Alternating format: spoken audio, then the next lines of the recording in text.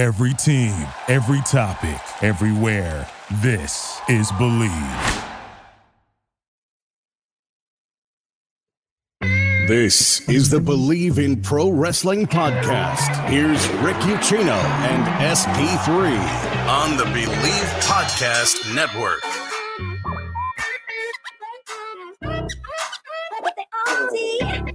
Well, this is a first. It is a Thursday night prime time edition of the Believe in Pro Wrestling podcast. Thank you guys so much for joining us here as part of your day.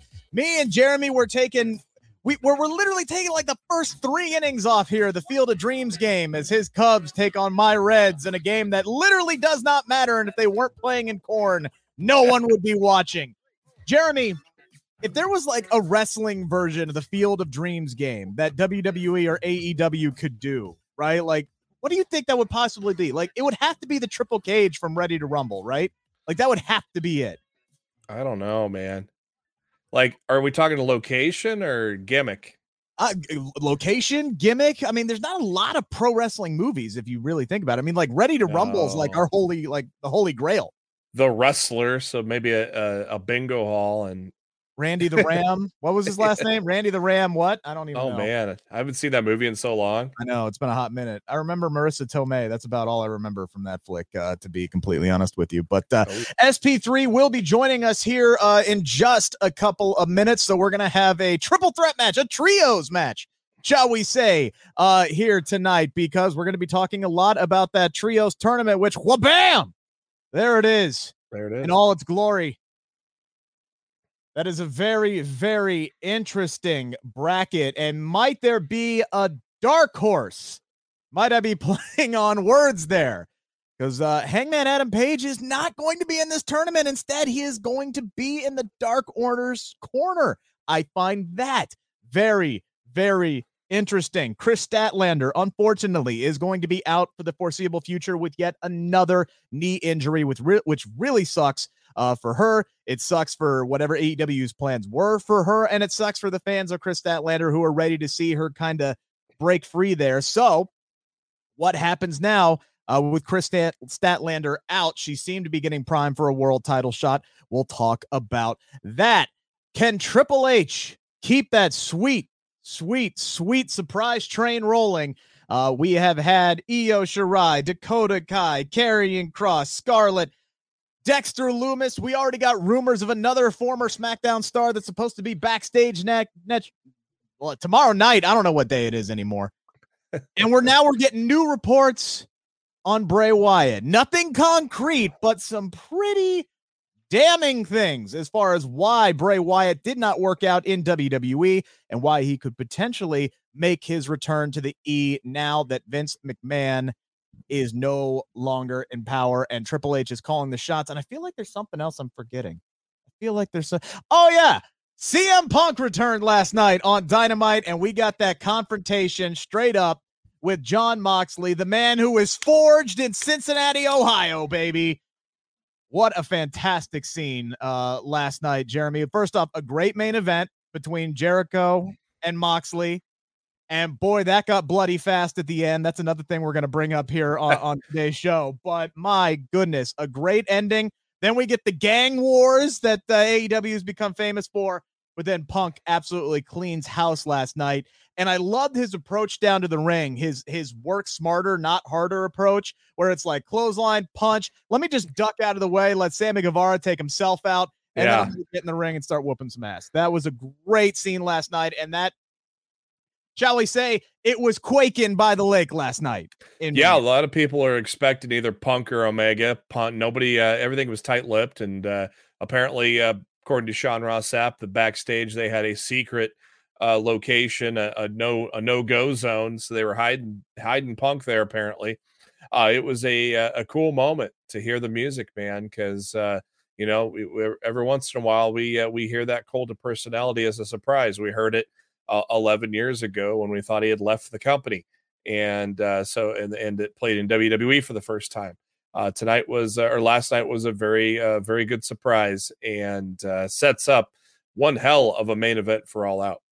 Yeah, that definitely seems to be where we're going. A date between Jon Moxley and CM Punk to unify the AEW World Championships. And we're going to dive into all of that tonight and so much more as we wait for SP3 to arrive. Got to give a shout out to our friends over at Bet Online, the fastest and easiest way to wager on all your favorite sports, contests, and events with first-to-market odds and lines. Find reviews and news for every league, including Major League Baseball, NFL, NBA, NHL, combat sports, esports, and golf. BetOnline continues to be the top online resource for all your sports information, from live in-game betting to props and futures. Head on over to BetOnline today or use your mobile device. Let's be honest, you're on the damn thing anyway. Join today. Make your first sports bet. Use our promo code BELIEVE50. That is BLEAV50 to receive your 50% welcome bonus on your first deposit. Bet Online, where the game starts. We do appreciate everybody who is joining us here tonight.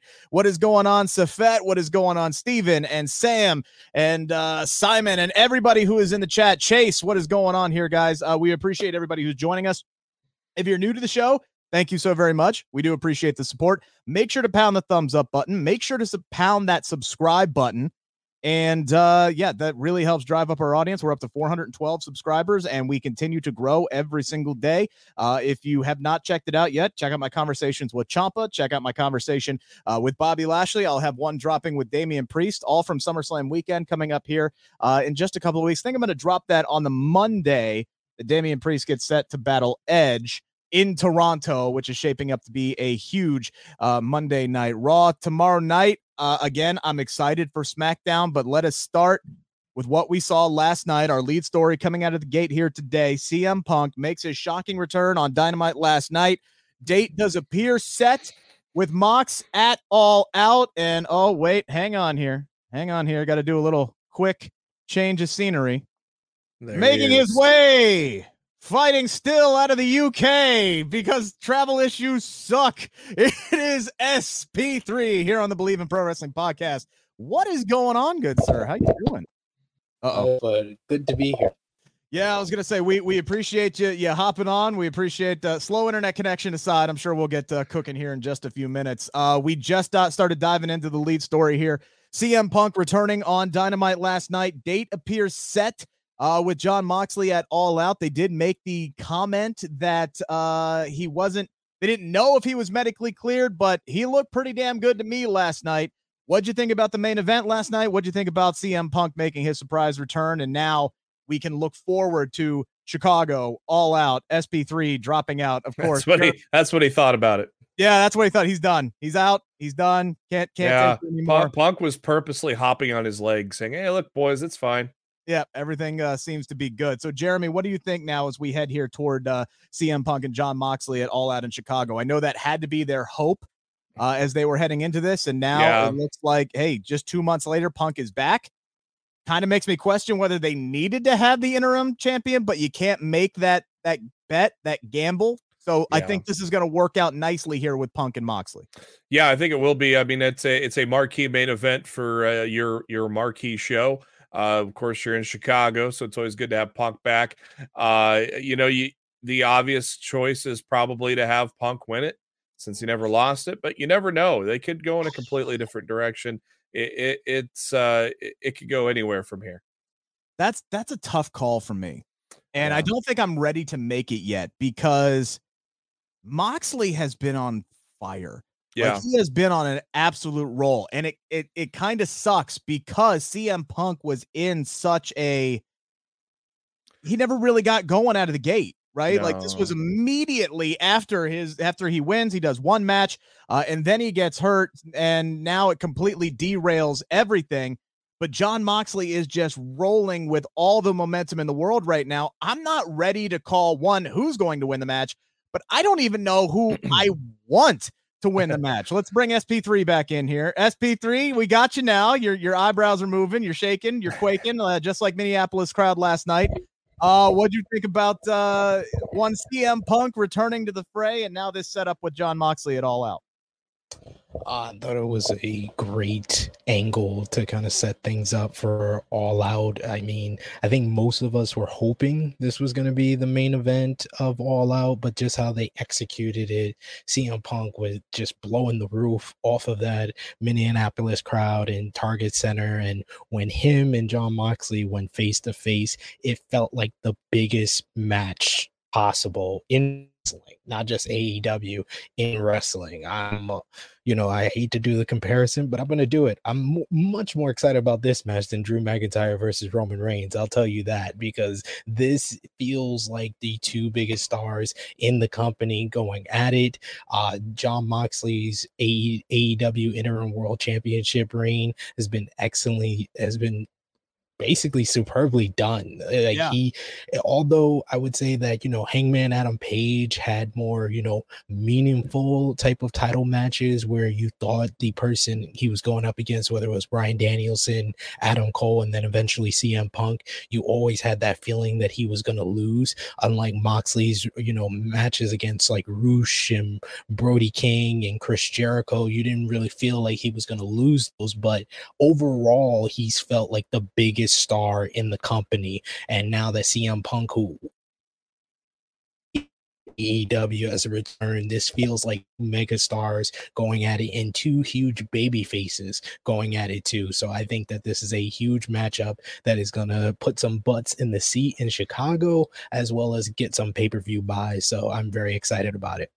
I'm excited about it, one, because I'm a very selfish person and I'm all about me, and I'm going to be in Chicago for All Out. I got me too the approval. Yay, excited. It's going to be my first AEW premium live event, pay-per-view, whatever the hell you want to call it. Yeah, those aren't PLEs over there. I know, they ain't PLEs over there, but I've never actually seen Punk wrestle live, so I am really looking forward. This is going to be a bucket list check off for me. When he was in Cincinnati, he didn't wrestle, he was just there, so unfortunately I didn't get to see him, but this is going to be big. This is going to be a big matchup, and I agree with you, SP3. I'm more excited for this matchup than I would be Roman Reigns versus Drew McIntyre, because I don't know who wins this. I genuinely don't know who wins this match, and I'm not ready to even pick who I want to win this match, because I feel bad for Punk.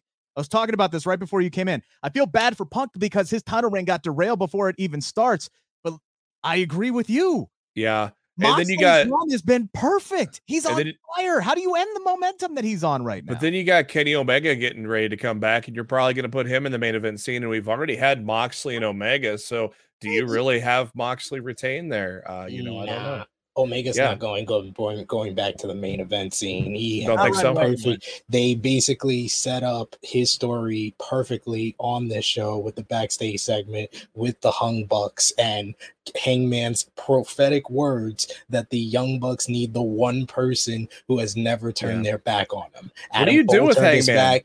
Hangman turned his back. I think that it sets up beautifully for Dark Order to go on a magical run, but somehow, some way, each round they have another person from their group get taken out. Like round one, the House of Black takes out 10.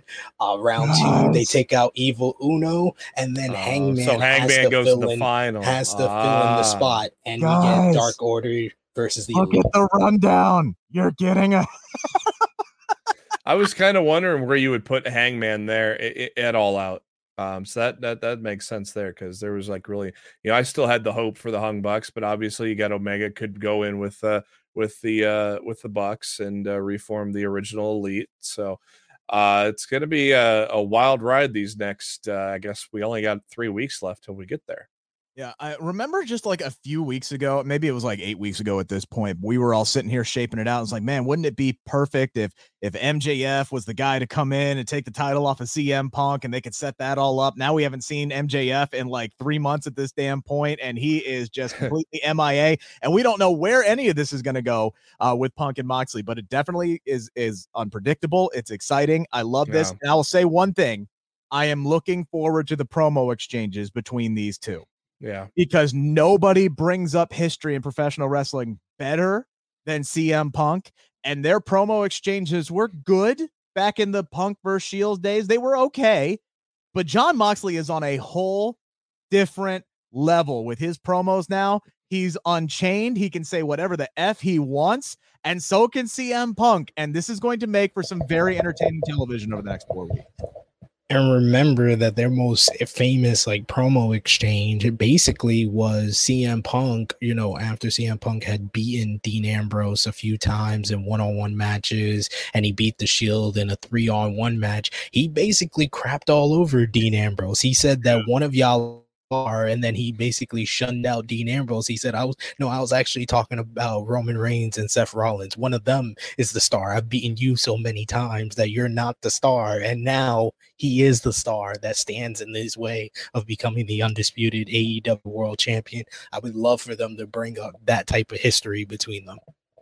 Yeah, and I would love it if Punk actually name dropped him and called him Dean. And tried to kind of lean into that and get under his skin there a little bit. And that would allow Moxley to kind of even further dive into the fact that ain't him no more. He is a completely different cat.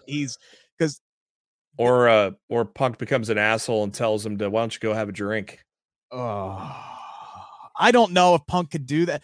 It all depends, because they're both baby faces. So does one guy turn? Does Punk finally get his long-awaited heel turn that he's wanted to do? The honeymoon phase is still going on. The crowd still loves CM Punk. So there's a lot of different angles that you can go with this. I mean, personally, I think that, there's a couple of scenarios I can see. I really feel like the hot hand is Jon Moxley. So if I was to be asked right now who I want to win, it would be Jon Moxley, because like Ace said, he's the heart and soul of AEW. But if CM Punk is going to win, I think the best scenario, if he's going to be a babyface and win, is for MJF to attack him right after. And that sets up the big angle for the rest of the year between MJF and CM Punk. But if that's not going to happen, CM Punk turning heel against Jon Moxley, Jon Moxley sets up something very interesting, because All Out is going to segue very nicely into Grand Slam in New York, and Punk cheating to win, becoming a heel, could set up Punk versus Eddie Kingston in New York City for the AEW World Championship. And Punk as a heel against Eddie Kingston, we heard him say some stuff to Eddie the first time around when he's a babyface. Imagine Punk as a heel with 2 weeks to build up a big match with Eddie Kingston. I'm here for it. Yeah, man. Well, Eddie got that nice yellow shirt all bloodied last night too, man. Everybody got bloodied last night. I saw a theory. It was like you could bring MJF back and have him in Kip Sabian's gimmick. So he's got the box over his head. And you think it's Kip at ringside, and then all of a sudden he attacks whoever, and it turns out to be MJF. Possibly. I'm kind of at the point where I'm not going to believe MJF's coming back until I see him on television. It's just been way too quiet for way too long, and maybe they're doing it on purpose. I'm not sure, but and that's what's so good about it, right? Yeah. Is there's that blurred line of reality. What's a work? What's a shoot? Is it a shoot that turned into a work? What are they doing here? Did they send MJF? Did Tony Khan send MJF home to basically have the crowds forget about him because he was so white hot after that promo, his own pipe bomb promo that he dropped? I don't know, but that's the fun about it. That's because Tony will never comment on that situation. No, he never has commented on that situation. But again, it's living the gimmick if it is a work, right? Look at CM Punk. CM Punk was playing everybody at San Diego's Comic-Con, saying, the foot still burns and this, that, and the other thing. And, and then all of a sudden, a week and 10 days later, he's whooping some ass and chucking Sammy Guevara into steel ring steps. And again, everything was just really, really well set up last night. And Chase saying, SB3, you and me are on the same wavelength. I got MJF for turning it all out. Something big is going to go down, I think. I don't know whether it's MJF. I don't know what it's going to be, but I feel like something major is going to happen in that main event. It could be something as simple as a CM Punk heel turn or a Jon Moxley heel turn or something like that. But I think TK is going to keep his options open, and something big is definitely going to happen here. We appreciate everybody who is tuning in so far in this primetime edition of the Believe in Pro Wrestling podcast. Make sure to continue to get your comments in, guys. We'll read as many of them as we can throughout the day. So CM Punk is back. We've seen a lot of people return to WWE recently, And now the hairs on the arm starting to stand up as I even just the possibility of this is making me very, very excited. Report out today from Sean Rossap, Fightful.com. There is growing optimism. I think that's the best way that I can describe it, surrounding Bray Wyatt's potential return to WWE. Now, this is not a report that talks are ongoing. This is not anything is rock solid, far from it. Basically, what this is saying here, it's a very, very lengthy report, but I'll go ahead and read some cliff notes of it here. Fightful Select has spent the past couple of weeks gauging interest from WWE higher-up staff and talent internally. If you thought Vince McMahon no longer being in control was a good sign for Bray Wyatt and WWE to reunite, you'd be right. One talent said that he could tell by last year that Vince McMahon was simply done with Bray Wyatt and just did not like him personally. McMahon would shout derogatory things at Wyatt about his physique, which the talent believes actually stemmed from the fact that Wyatt would often criticize the lack of creative direction that his stories or characters would go to. When word emerged of Wyatt having a bad attitude, that came from those who worked directly with Vince McMahon. There were also several other instances of rumors started within that circle to ease the heat off of WWE for releasing him. Those that worked with him heavily were quick to shoot down those rumors, which aren't worth mentioning anymore. One WWE higher-up said Vince McMahon had reservations whenever Wyatt's name was brought up post-release. Quote, when things were shit, Wyatt would say they were shit, and Vince saw that as very difficult to deal with, one WWE higher-up said. SP3, how vindication, man. Like, that's exactly what we have said for a lot of different talent. Period. After their release, they always, suddenly they're very difficult to work with. As in, if you don't bend over backwards to Vince McMahon's every whim, beck, and call, all of a sudden you're difficult to work with. One of the major points of frustration came from WrestleMania 2021. After months of a Randy Orton Bray Wyatt storylines, things were changed days before the match. One person who worked on the match and story said no one at any point along the journey had one effing clue as to what the F was supposed to happen. The finish was changed the day before. They bragged a surprise. Randy Orton was supposed to lose and have months off. Instead, Bray Wyatt was effectively done in WWE. That was his last match to date in WWE. The one person that we spoke with effectively confirmed there was never a long-term plan by Vince McMahon for the resolution of that story, which frustrated all of those involved in it as it was heavily featured. Another talent recalled that saying that type of thing is why specifically they did not push back on their own creative, because if Wyatt could get fired, they certainly didn't feel safe. That talent has since been let go by the company, Fightful Select reported.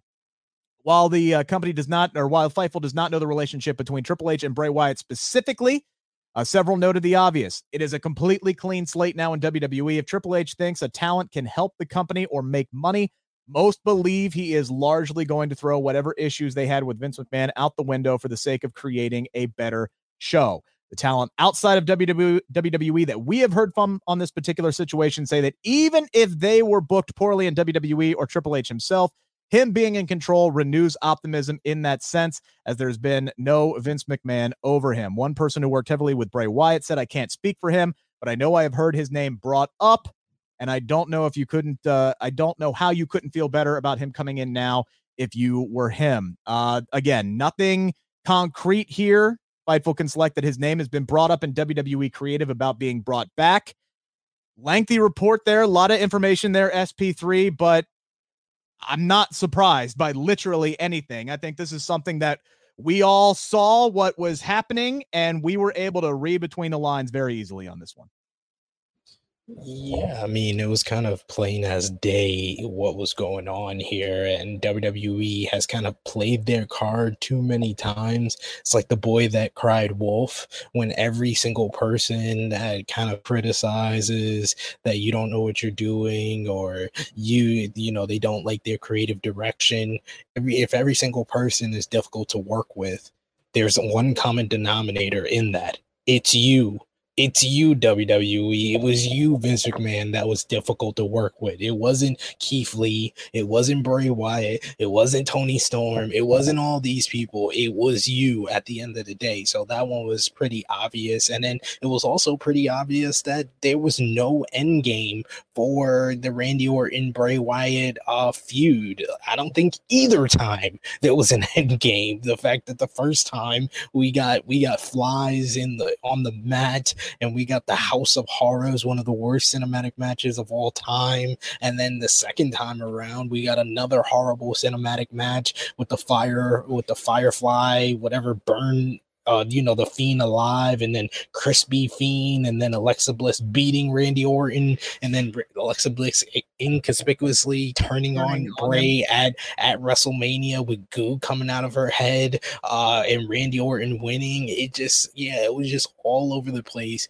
It was never a coherent storyline. We didn't know the character motivations, which seemed to be a theme with WWE around that time and around that period. So yeah, I think that it's a different regime. Triple H seems to have his head on straight and doesn't have the same issues that Vince McMahon had with talent. So it is very, pleasing for a lot of Bray Wyatt fans to hear that there's a possibility that he can return, but I don't think there's much in this story outside of kind of giving us details of stuff that we kind of already assumed. I can't take this story and say, hey, they're coming back. It's a little different than the previous reports that we heard about Karrion Kross, where there was internal discussions and then he pops up the same day as the report. Dexter Lumis, the same thing. And even more recently, PW Insider today reported that Hit Road's Top Dollar and Ashanti the Adonis are expected at SmackDown. Those are different type of reports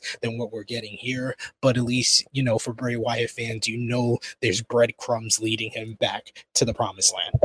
Yeah, and the report said, look, this is hardly guaranteeing a return, as many names have been pitched within creative, either by Triple H or somebody else on the team. So at least we know that there are, I don't want to say conversations, but he's been brought up, right? He has been mentioned. He has been talked about backstage, which to me gives me a little inkling of hope, but it's whether or not Bray wants to come back. And one thing that I do read into this report, or at least puts some credence on it, is even with all of this BS and even with all of the bad booking that Bray Wyatt went through over the course of his entire career, where it just seemed like WWE never wanted to go all in on the guy. Like whenever they had a chance to make him, they just didn't do it. He still was one of the most over dudes in the entire company. Like even when they gave him shit, he made it work. And when it didn't work, like when he got squashed by Goldberg inexplicably inside of like 90 seconds, that you saw the revolution, you saw the revolts by all of the Bray Wyatt fans out there. Like, I can't believe you're doing it to this guy again. The Hell in a Cell match with Seth Rollins that Seth has talked about with Stone Cold is like, wanted to physically fight Vince McMahon after that was over with. Like, all of this shit that they put him through, and he was still over and still one of the top merchandise sellers in the company. The man is a creative genius, and I would love to see Triple H bring this man back and just let him do his thing, whether he comes back as the Fiend, whether he comes back as Swamp Bray Wyatt, whether he's got some kind of incarnation of himself now, this Wyatt 6 thing. Recreate yourself. That's the quote that he's got, up on Start Again, Kid. That's the Vince McMahon quote that Bray Wyatt has up on his Twitter feed right now. Jeremy, he should have been the guy to beat Undertaker. I agree. I've said that before. But Jeremy, if let's just say they decide to bring Bray Wyatt back, how would you want to see Bray Wyatt come back to WWE? I think something completely different, which we know Bray can pull off. And I'm not convinced it's going to be WWE, but at the same time, I think Bray has a lot of leverage to where he could not work as many days and then do side projects, because we all know he wants to do some side projects and movies, and you're not going to be able to do that easily being on the road 300 days a year. So I'm assuming that Bray probably has enough pull to be able to pull off that kind of deal with WWE. So it remains to be seen. But I believe it's going to be somebody. It's going to be Bray, but a different iteration of him. I think he's going to put the Fiend behind it because the Fiend died when Goldberg crushed it, so there's no use in even bringing that back. I don't really want to see the Fiend back. I just want to. I want to see another version of Bray, maybe even a mixture of his original character. To be honest with you, just because the Fiend has such a negative stigma on it, there's just no use of trying to rebuild that, in my opinion. Start off with something fresh, something new. Clean slate, right? Yeah. I think that seems to be the theme. That word was in the Fightful report. Clean slate. Clean slate with Triple H and everything, and we've seen that clean slate with a bunch of people who have been brought back. That's what they're doing with Karrion Kross, right? They brought him back, and immediately, boom, he's putting Roman Reigns on notice instead of wearing bondage gear and a gimp mask and getting beat by Jeff Hardy inside of 2 minutes, who was losing to Jinder Mahal on main event the week prior.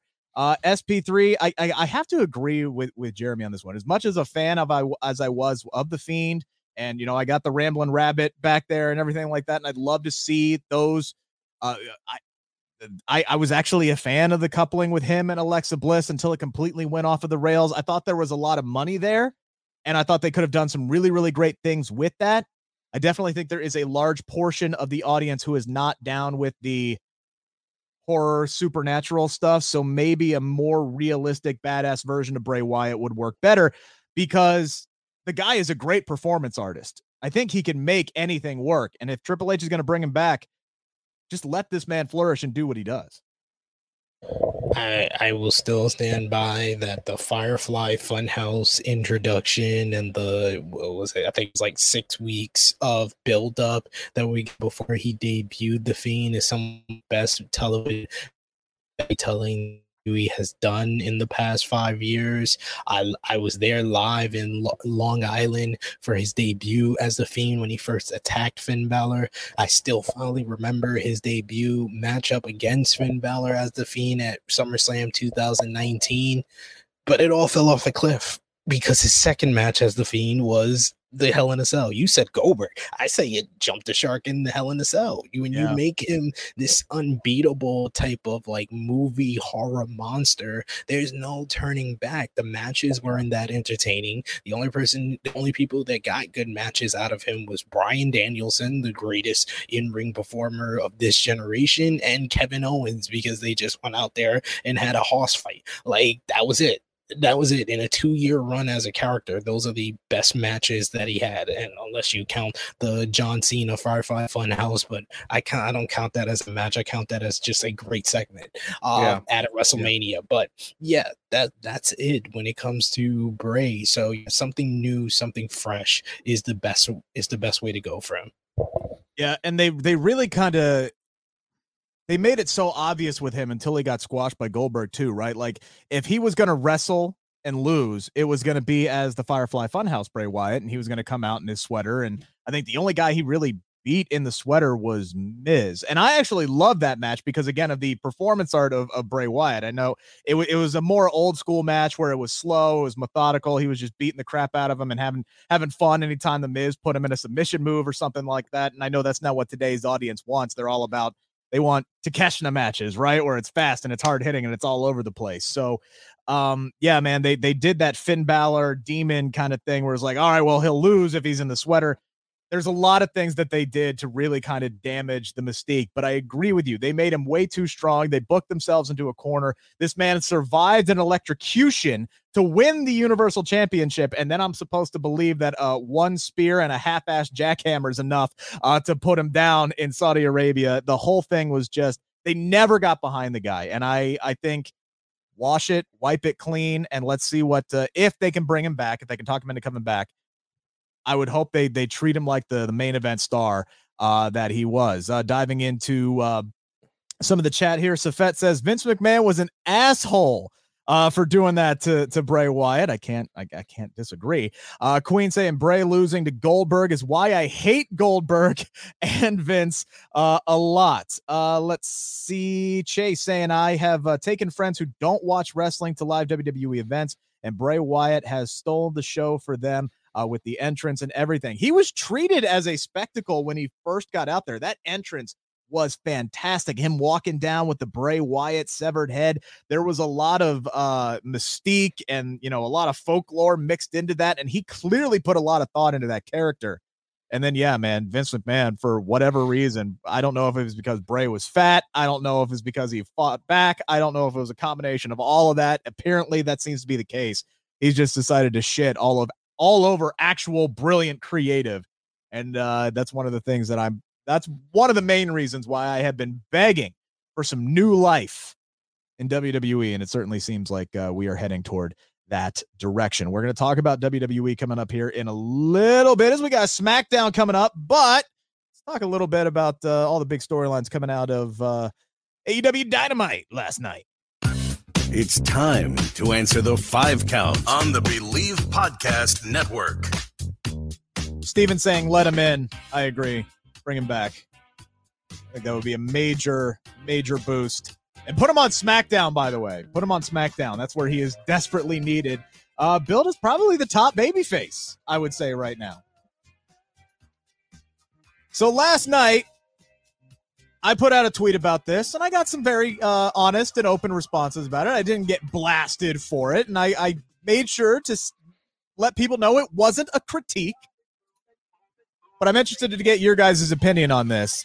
3 minutes in last night, I think it was a record for AEW. The coffin match, which had some spots that I wasn't too wild about. I still don't know why Buddy Murphy just stood there like an idiot and let Sting beat his ass with a bat. I know Sting doesn't get up as quickly as he used to, but Buddy should have turned his back to the coffin or whatever. So looking past that, I thought this was a really, really great match. The finish of it was so damn smooth, with Brody getting choked out by the chain and then falling into the casket and making just enough rock for the lid to fall over. It was a great finish. A little bit of gang wars, but you kind of expect that. I'm looking forward to Sting and Malachi. But there were parts in this match last night that I found it very difficult to watch with the amount of blood that was pouring out of Brody King's head. Like 3 minutes in, he got cut really, really deep. I mean, this was spouting out of his head like a fountain. Jon Moxley in the main event, we knew he was going to bleed, right? The dude bladed his ear for crying out loud. I actually do like that spot with, him ripping out the earring. That was innovative. That was different. Cool. I like that.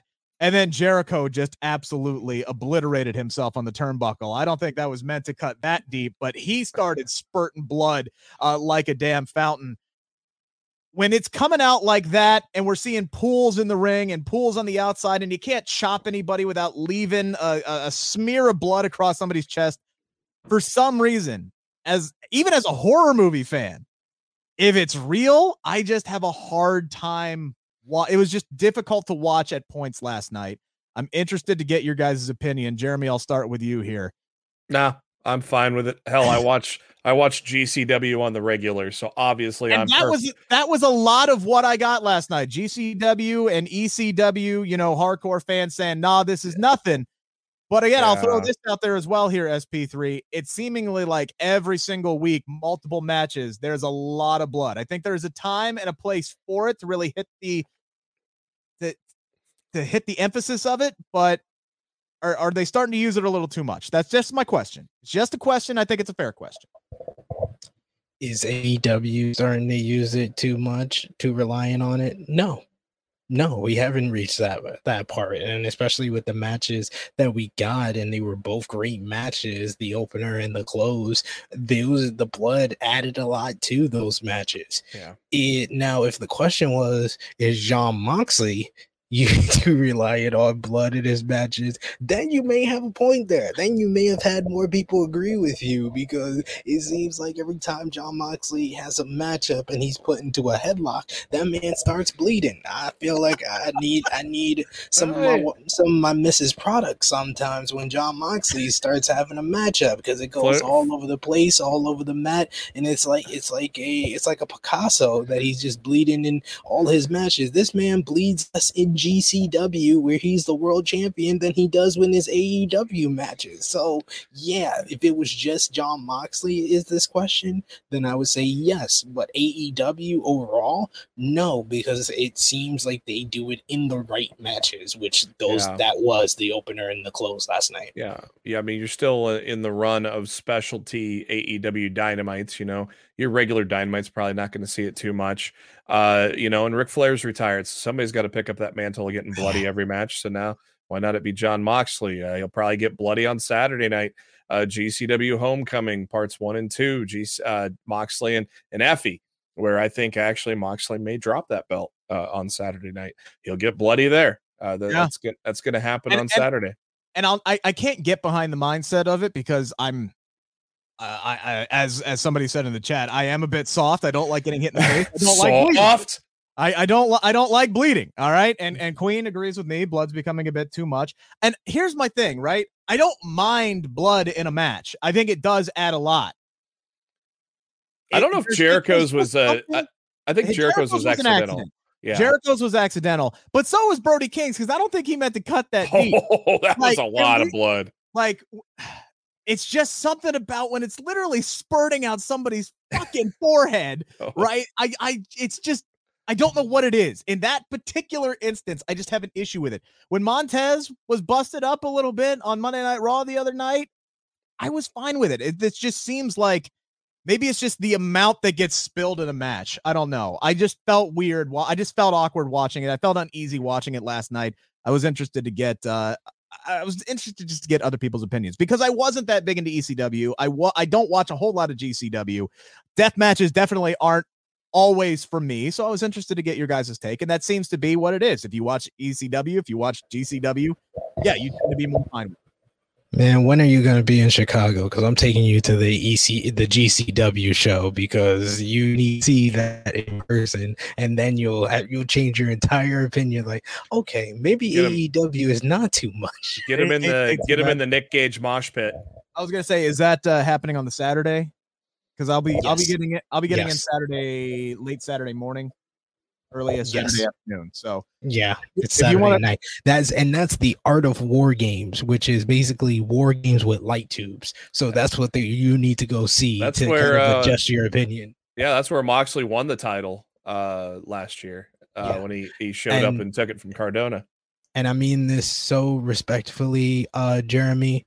I need your weed supplier if you think Effie is beating Jon Moxley. You don't think so, huh? Homecoming. Not at all. So? I'm sorry. If Blake Christian doesn't beat him in Nashville, I don't think there's a blue chance in hell that Effie is beating Jon Moxley for this GCW world title. I think they're waiting for Nick Gage to get healthy, or maybe even if it's going to be one of the GCW originals, it's Jordan Oliver. Jordan Oliver has been picking up a lot of wins. He might beat him, but I don't think it's Effie. After Effie just lost the tag team titles. He just lost the tag titles. He's gonna win the GCW World Championship he's against an the unstoppable guy. Jon Moxley is the Brock Lesnar of GCW. He shows up rarely, but he always wins when he does. And he's the AEW interim world champion. He's not losing the GCW world title until he unifies these titles with Moxley, whether he's the champion or Punk is the champion. He's not losing the GCW world title until he drops that title. No, he's just an established name, so I kind of thought it's a possibility since he's such an established name in that roster. But at the same time, you think about it, he won it at Art of War Games. Maybe he loses it at Art of War Games. And we had a Nick Gage report earlier where he's trying to get ready, but he's really, I think, getting very close to being done with his career too. So maybe he comes back for the final match, wins, and retires. Who knows? Possibility. I will take you up on that going to that show on Saturday. That's for sure. This will be the first time we meet in person, which is I'm really looking forward to that. Get some seats by the entrance, so then you guys can do the old mosh pit when Nick Gage comes out. Jeremy, just make sure. Well, I'll let you know where my Airbnb is. Send us some of your edibles. All right. All right. We'll take a couple gummies. We'll go out, get a deep dish, and go see GCW. Unfortunate news last night. It was confirmed on Dynamite that Kris Statlander is going to miss some time again with another knee injury. This is her other knee that she is injured now. She said so on social media earlier today. So SP3, Kris Statlander was in a prime spot for a shot at your girl Thunder Rosa for the AEW Women's World Championship. With Statlander out, is it now Toni time? Is it Toni? And are we something's going down here between Thunderstorm, which was pretty good tag team, no tag team belts, so maybe now they're going to start feuding over that AEW Women's World title.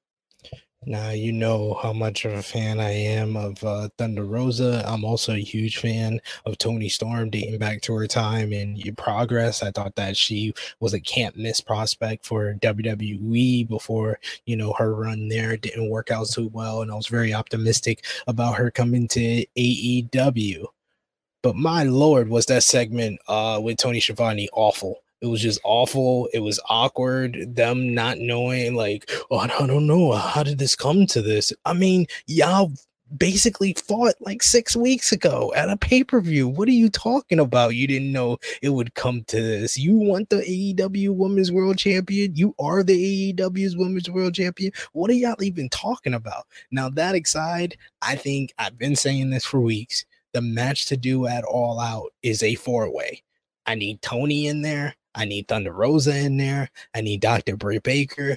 And I need some Jamie Hayter, who's been an unrated MVP for this woman division over the last couple of weeks. They had a banger of a tag team match 2 weeks ago on Dynamite. That's the match to do. Do a 4-way. I've heard people say a 3-way with Britt Baker. I think that, they did the Toni and Thunder Rosa match at Forbidden Door, and it was good. Needed more time, and it could have been great, but I think All Out is the time for a multi-woman matchup. You got Athena versus Jade Cargill for the TBS title. Throw all 4 of those ladies at All Out, and in that 4-way scenario, there is a possibility we get Toni Storm to win, or maybe even Jamie Hayter to kind of accelerate the Hayter-Baker switch. I would love that either way, but of course, I'm going to ride with Thunder Rosa. I was going to say, Jeremy, do you think that if they do set up a multi-women situation there, do you think that there's a chance they take the belt off of Thunder Rosa? I think there is, just because it's just felt like a lackluster title reign for Thunder Rosa. Fault. No, not her fault. No, but I think it's time to switch it up and try to get a little more life into the division. I think it's been kind of stagnant with Jade just running over everybody and not losing there, and just not really there's just not any excitement right now in that women's division. So they need something that kind of jumpstarts that. And what better way to do it than change your champion? Toni has been booked very well in AEW, better than Ruby Riott. I don't know or Ruby Soho, and I don't know if Ruby's hurt or what, because we just barely see her in AEW, but Toni has been booked very well. So I very well think that she could be the one to win at All Out. I don't think Hayter's going to win, just because I think they're going to start a Hayter and Britt Baker feud. I don't think the title's going to be involved for that, because you got to start having more than one women's feud, and in the upper card there. So I was really glad to see Athena show up last night and actually get on television. Yeah. Light a fire under that thing with Jade Cargill, because it seems like they started that weeks ago and then started taking Jade on some detours because they wanted to kick the can down the road without really putting Athena on television a whole lot. She was on Dark this week. She had a really good quick matchup that she won. So I'm interested to see how they ramp this up with Athena, with Statlander now out of the picture. Yeah, I'm not confident that Athena is going to beat Jade either. I don't think she will. No, but I do think it's going to be a hell of a fight. I think it's going to be a really, really good match. I don't think Cargill's time as the TBS champion is coming to an end anytime soon. I don't think they've really kind of pegged who they want to win that. I think there was a really good chance that Kris Statlander was going to win the AEW Women's World title from Thunder Rosa, because the reports were she was set for a big push before she got hurt, which sucks. So now do they do the fatal 4-way? What do they go there? I'm honestly, I wouldn't put it past TK to put the belt back on Dr. Britt. I just watched she always gets pushed heavily ever since she finally won the championship. He might just go back to his favorite, to his cash cow in the women's division, his top star.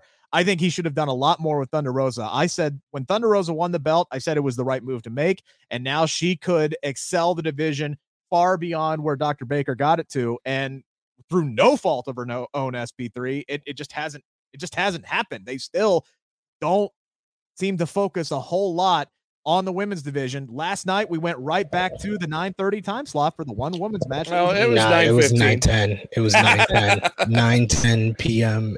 Eastern, because they needed 30 minutes for the main event. Fair enough. Yeah. And that's still a better position than where they've been. And they put on a hell of a matchup in the first hour last week, but the rating went down. So I knew they were going to be back in the first hour this week because of that. They just have to spread out and get better. And I'm hoping with Kenny Omega on the return, this is where, more than Omega in the ring, I think he is most missed when it comes to the booking of the women's division, because the women's division was at its best when Kenny had a hand in it backstage. So I'm hoping his return means more of a focus on the women. Yeah, there's a lot of women we haven't seen lately. We haven't seen Sheeta. We haven't seen Riho. There's a lot of, you got people that do wrestle on Dark and Elevation, but keep in mind, the casual crowd focuses on what's on TBS and TNT. Yeah, so, when I was at the Dynamite tapings, right, they do Dark and Dark Elevation ahead of that. I think there were 3 men's matches, 7 women's matches, if I'm remembering correctly, that were all filmed in that hour leading up to Dynamite. And then we got the fantastic women's tag match that the crowd was really, really into live. I am disappointed though at the ratings, because we can sit here, and I think Dr. Baker's talked about this before. We can sit here as fans of women's wrestling and scream to high heavens that they need better positioning and more matches on the show. But if the ratings are dropping, money talks. What's the argument? What's the argument for Tony Khan to put those matches there? So the fans need to put their own money where their damn mouths are and watch these fucking matches when they are on television. Yeah. Please, for the love of God. There's a lot of talent in that women's division. Which is sad, because that was a damn good match a week ago. Great. It was fantastic live. All right, SP3, you kind of talked about this a little bit earlier. You might have mentioned a name just a few seconds ago that's going to mean a whole lot. I think a lot of people were disappointed by the Hung Bucks reunion tour getting canceled before it even got off the ground last night. But a lot of people started talking about who could possibly be the third man, and it sure as shit ain't going to be Brandon Cutler. Nope, Brandon. Cut the camera off, Brandon. Landon. I just want to say it was a brilliant storytelling with the Hung Bucks, because this whole thing started 3 years ago at All Out 2019, when Hangman Adam Page was in the first ever AEW World Championship matchup against Chris Jericho. In the week leading up to the event, he asked the Young Bucks to be in his corner, like they've been in the corner of Kenny Omega for his IWGP Heavyweight Championship matches. He just wanted his friends by his side for the biggest match of his career against Chris Jericho, and they turned him down. And now, 3 years later, Hangman Adam Page turns them down to be their partner in the Trios tournament, to be in the corner of his real friends, the Dark Order, because the Dark Order had his brow.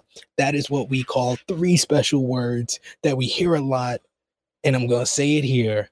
Long-term storytelling. That's what it's all about, the nuances. And if you've been following the story for 3 years, that was a great segment that paid off a lot of things. And I like the fact that Matt Jackson explained the whole storyline for everyone that be like, oh my God, I don't want to watch Being the Elite. I don't want to see all those parts. He basically told the entire story within 3 minutes, and it was great for Hangman's response. So of course, the third man, the man that Hangman says they need to team with, the one guy that's never turned his back on them, it is the cleaner, the best spout machine, Kenny Omega. Kenny Omega returns next week. And my Lord, I can't wait to watch the Elite versus LFI, La Fraction Inganables. Kenny Omega in the ring with Dragon Lee. They had a banger of a match in AAA. Kenny Omega in there with Andrade, who he also had a banger of a match for the Mega Championship in AAA.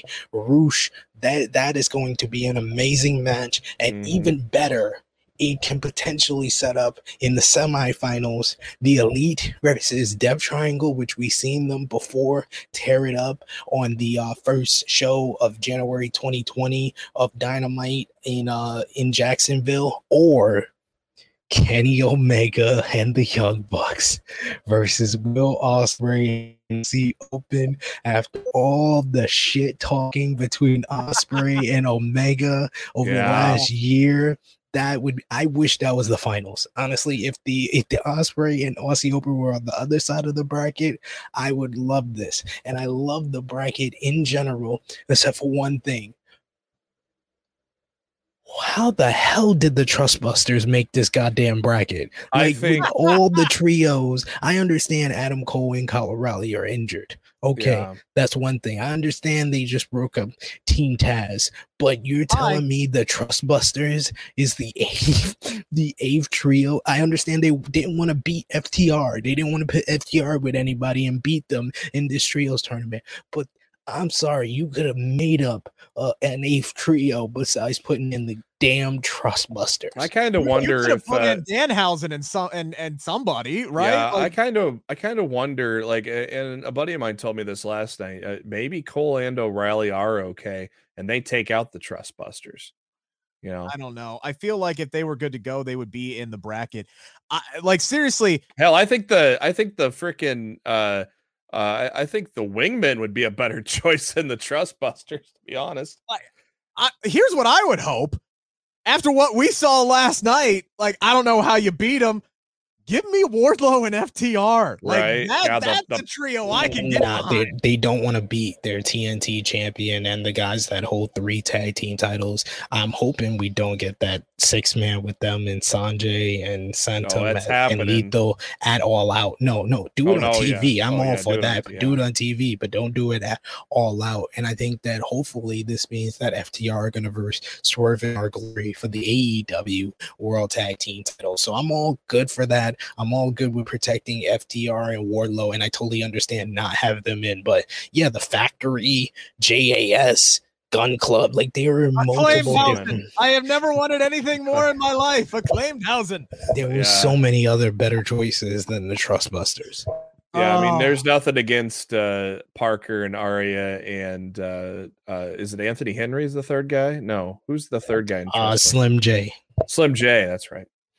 And but yeah, I do have a question though here, because I do want to kind of move things along here as we slide into number 4 here. You look at this bracket and you can kind of tell who the favorites are. Obviously, I think we all expect the Young Bucks and Kenny Omega to make it to the finals, but you look over at the other side of the bracket, you would think that House of Black would be a favorite in this, but they have made so many damn enemies. You got Rusev last night, who's sitting here talking about first off, him telling I forgot her name. Hang Julia. On. Thank you. Julia Telling Julia only one woman can touch the Redeemer and you aren't her. When I saw a woman enter the frame, I thought it was CJ. I was like, holy shit. Oh no, yeah. Dang it. I would love it if they brought her in as many, mentions as she's gotten on this, even if it's just for a night. I'm totally down with her being Columbo's wife. Columbo used to always talk about his wife, and we never saw her. I want CJ. My boys Jimmy Macaram said that on our review today, and I'm totally down for CJ never showing up on screen, but Miro always talks about her. Just always talking about her. Miro is obviously out to destroy him. So he could screw he could screw House of Black and have the Dark Order advance. Sting could screw House of Black because we still have that stare down. Darby Allin could screw House of Black because Brody King says he's not done with Darby and Allin after their match last night. But I'm looking at All Out. I'm looking at the fact that they are clearly making Hangman Adam Page a part of this story by being with the Dark Order. If Hangman's in their corner and he's not going to have anything else really going on at All Out, should Dark Order be considered a favorite to make the trios finals here? Because that would set up a situation where Hangman is in the corner in the finals with Dark Order against the Young Bucks and Kenny Omega. SP3 thoughts here. That they could be they could be like the Cinderella story, like in March Madness, like Georgetown going to the finals, right? Not Georgetown, George Mason, excuse me.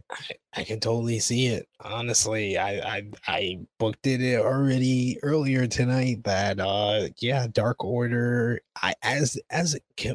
currently assembled, no, I don't really want to see any 3 people out of those 4 versus the Elite in the finals. But if they do a scenario where like House of Black takes out Evil Uno and then they're versing the Trustbusters, because I have a feeling the Trustbusters are making it to the semifinals, which makes me sick, but they somehow can beat the Trustbusters, but 10 is taken out and you just have Reynolds and Silver left and they need that 3rd member, and Hangman has to step in, and we get Hangman, Silver, and Reynolds versus the Elite. Now that's a trios matchup for the trios championship that I want to see. So I am all for it. I honestly, and I think Dark Order kind of deserves this spot, right? Like they've just been there for so long. Lost so many people. They've lost so many matches. They lost any and all momentum they had. A couple down to 4 people. 4. It would be really, really nice to see him get that spot. And I love that story. It's very simple storytelling. If Evil Uno gets taken out, they're down to 2 dudes, and all of a sudden they got to look to their best friend, and Hangman Adam Page, and he has to go up against the Young Bucks and Kenny Omega.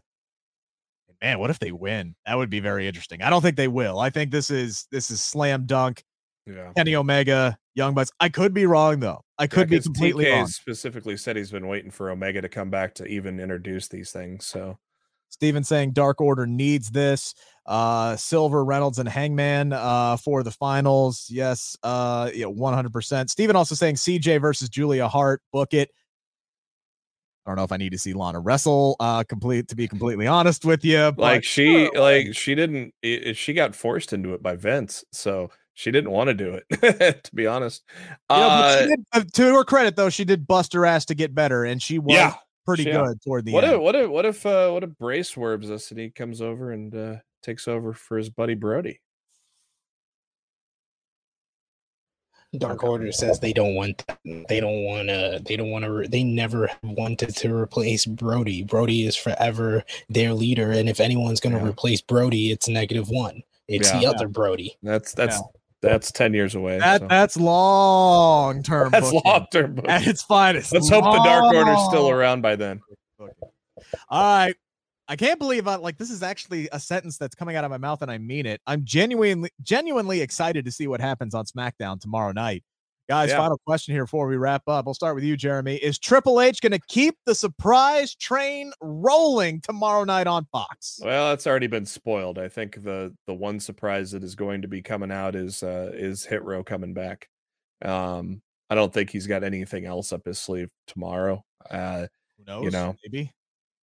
We got, it's like, if Bray is coming back, Clash of Castle is 3 weeks. There's no reason to put him here. So I don't see any big, and I don't see anything big like Karrion Kross, to be honest with you. So I think it's just going to be Hit Row like it was reported by PW Insider earlier tonight. And that's going to be the big return. SP3, you look like you got something on your mind over there. Yo, imagine you go to a concert, a Destiny style concert, and you get Kelly Rowland and Michelle Williams and no Beyonce. Imagine going to an NSYNC concert and you get Joey Fat One and no Justin Timberlake. That is Hit Row without Swerve Strickland. That is basically what we are gonna get. If that's the big surprise for this SmackDown, I'm sorry. Like I accepted to Dexter Lumis because they pulled off the angle very cool, but at the end of the day, it was Dexter Lumis. So I was just like, was like, cool angle. Yeah, it was cool. The show, they executed it well, but it's still Dexter Lumis. It's not something that I'm really excited to see.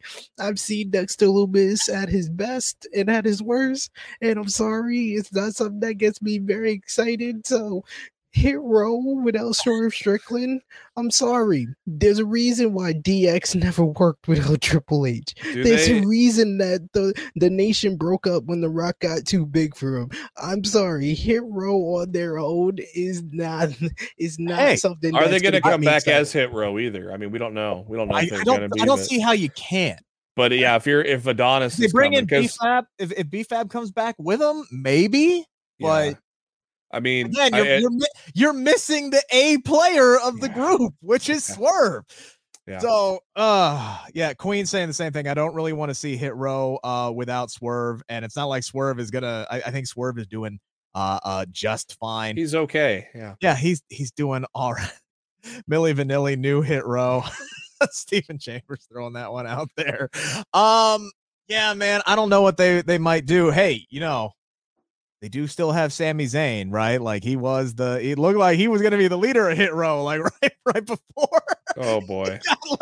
They might do something there. Maybe it's going to be Sami Zayn and Top Dollar who beat the Usos for the undisputed tag team championships. I'm still holding out my hope that KO comes over in the draft and KO and Sami reunite. That was my hope, but then it's like you just turned Kevin Owens back into a murderer. He flat out killed Ezekiel, which killed my hopes of babyface Kevin Owens and babyface Sami. That was tag title. So I don't know. That was definitely Triple H taking a metaphorical middle finger to Vince there, getting rid of Ezekiel. There's been a lot of metaphorical and literal fingers to Vince McMahon in the last few weeks. And if we get Bray Wyatt back, if we get Sasha Banks and Naomi back, I mean, that's about that's biggest middle fingers that he can throw up there.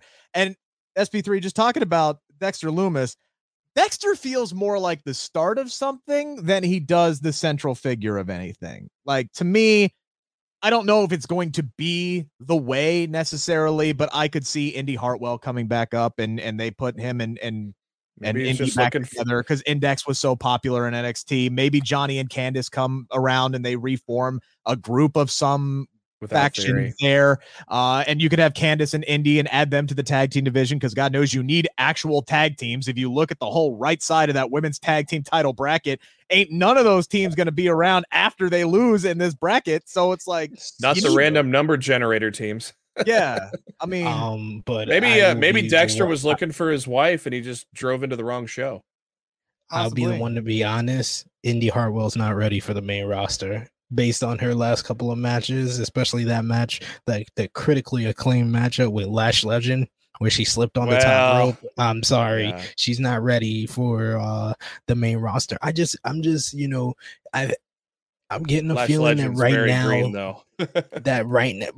Indy was the one that looked green in the match. I expect Lash Legend. Lash Legend's at the point where I expect her to mess up, but Indy messed up more in that matchup than Lash Legend. Lash Legend would look like the professional and the one that's been there for a few years. Indy did not. But I'm just starting to feel like the comeback thing is running a little bit dry, or he's waiting till after Clash to bring in some bigger names, whether that's Sasha, Naomi, Bray Wyatt. I'm waiting to see, but if Hit Row is the big surprise, then the surprise is starting to be a little flicker now. And I'm gonna say this one more time. I said this on Monday Night Live on ITR Clips, and I'll say it here. Stop trying to get Bronson Reed back here when he is killing it in New Japan Pro Wrestling. This man just beat Kazuka Okada and made a Japanese crowd that is not supposed to cheer. They're only supposed to clap. He made them roar and then made the Okada fans walk out of the building when they're not supposed to. They're supposed to leave at a certain time. The Okada fans left after Jonah pulled off the biggest upset by a monster on a top star since Vader against Inoki. He's killing it in New Japan Pro Wrestling right now. Don't try to get him back to being Bronson Reed when they never really got him. Even Triple H in NXT, who was the one that did most of his booking, never really got him as good as New Japan got him. So stop trying to get that over. Yeah, and you can only bring out so many surprises. You can't do twice a week for too long. I don't know, but here's the thing. Like, I don't know if this is Triple H just trying to do surprises for the sake of surprises, or he's trying to do something that we've talked about SP3 that he's rebuilding the depth of the roster. Not like everybody he's going to bring back is going to be like these big, massive superstars. I mean, bringing back Dakota and Io, that made a shit ton of sense, and that is going to be a major shakeup in the women's division and are probably going to be your new women's tag team champions. That was something that was desperately needed, but man, how many weeks in a row and how many different it's been the same shit on SmackDown over and over and over and over for weeks at a time now. So they just need bodies. They just need bodies, and they need to rebalance the rosters. I think the draft coming up in September earlier this year is really, really going to help out, and things will. Once that happens, then I think we can get going. But this is going to be tectonic plates just crashing into each other for the next. Then with Sasha and Naomi, we talked about it on the last show. You recreate CM Punk and John Cena from 2011, and they come out with the belts and they stare down and do a little pose with the belts. Yes, and that's Sasha and Naomi in the ring with Bailey and her crew control what they need to figure out what their name is. I think it's Control. I don't know what to call them, but control your narrative. I don't know what the hell it is. They haven't decided just yet, but I do think that Hit Row as a tag team is needed on SmackDown, because I was wondering what the hell they're doing with the tag team division when the Usos beat the Street Profits at SummerSlam. So the Hit Row is needed on SmackDown to give the Usos a new challenger. But at the same time, they ain't going to be the ones to take it off of them. I think the most believable team right now to take it off them has to be KO and Sammy at this point, because they've ran through everybody. You're not going to get Fetch over. All right. You're not going to get Fetch over. It's over. They are doing KO on his own as a heel. Stop trying to get Fetch over. That man's going to win a world championship sometime early next year. I think he's locked in for another 4 years, so he's definitely getting a world title. Oh, there's no question about it. Like even KO just sitting here saying, "Hey, look, I had to go away for a little while. I'm back now." That man hasn't won a single championship in 5 years. The guy who was known as the prize fighter hasn't won a championship in 5 damn years. Because he's fat. Just like Bray's fat. Braun Strowman coming back. I'm okay. Well, apparently Control Your Narrative's falling apart because EC3 is going to NWA now. Oh, by the way, there was a really cool story. If you didn't notice that dropped today, I meant to bring this up earlier with Freddie Prinze Jr. talking about, he was going to build his entire promotion around Karrion Kross, and that was going to be him as his champion. And Karrion sends him a text sitting here saying, "Hey, look, we need to talk." And Freddie Prinze was just like, "Dude, sign the damn contract, get the F out of here, go chase your dreams." Freddie Prinze Jr. seems like a really good dude, and I would love to talk to that man, and I hope that his promotion takes off. And of course, you'd want to build it around Karrion Kross because the guy's a freaking monster. So I'm interested to see what he's going to do moving forward. All right, guys, any final thoughts, any final predictions here for tomorrow night SmackDown or anything else moving forward? SP3, anything? Got any final thoughts here before we wrap up? Naito's gonna win the G1. That's next week, but I'm just gonna say it here. Naito's gonna win the C block, and he's gonna win the entire G1. I just wanted to mention that, even though Switchblade Jay White is my boss. And for SmackDown, I am excited for SmackDown. Last week was good, and I expect tomorrow to be good. And I've seen a couple of people shouting out, I wouldn't mind Charlotte Flair returning if that's a big surprise, but I have no idea what she's gonna do until Clash at the Castle if they're doing Shayna Baszler and Liv Morgan. I almost forgot her name because she got booed out the building last week. But yeah, Baszler at Clash. Yeah, I mean, just the product is speaking it for itself. We're now excited for Monday and Friday. So it's going to be interesting to see what Triple H has in store. Obviously, we will probably see, we'll probably get that original Karrion Kross and Scarlett entrance for the first time tomorrow night. And we'll have him speak, probably hear what he's thinking of why he came back and why he did what he did. So it'll be good to see that old entrance back tomorrow night. I'm expecting that. Maybe some surprises that we're not even thinking of. Because like I said, we sure as hell weren't thinking of Dexter Lumis on Monday, and we sure as hell we're not expecting Karrion Kross that soon last week. So you never know. Well, what I'm expecting tomorrow is about, I don't know, 2:15-ish in the afternoon. Sean Rossap will put out a report saying something along the lines of WWE's talked about bringing this person back because they're close. They're close. They've discussed it. You know, they've had conversation, and then boom, he's on the fucking television screen, or her, or whomever it is. I don't think the surprises are going to stop anytime soon. Triple H wants to keep building up that roster. Again, it's going to be a little couple nibbles, little bit of breadcrumbs here or there. I don't think we're going to see Charlotte tomorrow. I think we're going to see Charlotte at Clash. I think that's the next time that Charlotte is going to show up.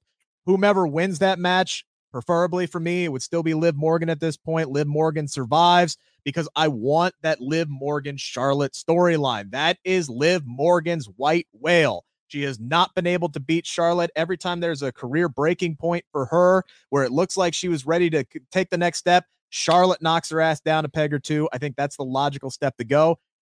And I think Shayna and Ronda make a ton of sense for the women's tag team division, which is why I wish they kind of would have slow played this tournament a little bit and included them in the damn thing. You didn't. Obviously, the finals aren't going to be taking place at Clash because your eventual champions are booked in a trios match.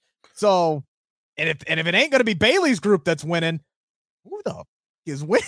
Yeah, it's such an odd it's such an odd pairing of teams and an odd bracket, and like it's all top loaded on the left side. And I will say one thing. We've had one match in this women's tag team title tournament, and it has already been as long as the entire Queen's Crown tournament was. So progress is being made, baby. DJ, just call up Bailey Ray. Even though it didn't need to be, I'm sorry. Dakota Kai and Io Sky going 50-50 with Dana Brooke and Tamina after they spent the last 6 months running around with the 24/7 title is not the best way to build up the new heel stable. And I thought the same damn thing, but Triple H is a smart guy. He pays attention and he knows everybody. He knows the fans were pissed off about how long those women's matches went in the Queen's Crown tournament. So doing the first match, having it be a squash, which it should have been, the optics of it, right? Like he was put in a bad spot. He was like, all right, go out there and do your thing and actually have a match. And I think he made the right call in that situation. Yeah, it was a pretty good match too. So it was. And I thought Io is going to turn some heads here on the main roster very, very soon. I think Dakota Kai is as well. Looking forward to that trios match at Clash at the Castle as well. Appreciate everybody who's tuned in. Appreciate everybody who chimed in the comments. Thank you guys so much. Maybe we'll do another primetime trios match here soon on the Believe in Pro Wrestling podcast. Always like to try to do at least one live show a week so you guys can get in on the conversation. So thank you guys so much. Make sure to hit the thumbs up button. Make sure to pound that subscribe button if you haven't already. And we'll be back on Tuesday to talk to you all again. So let's enjoy another good SmackDown and another good Raw this week. Another good Rampage. Rampage looks stacked. I don't know how they're going to squeeze all that into an hour. I feel bad for Excalibur, who's going to have to do like 9 promos in like 45 seconds. The man's very, very talented, though. Appreciate you guys. Enjoy your weekend, everybody. Thank you guys so much. Thank you for listening to Believe. You can show support to your host by subscribing to the show and giving us a 5-star rating on your preferred platform. Check us out at Believe.com and search for BLEAV on YouTube.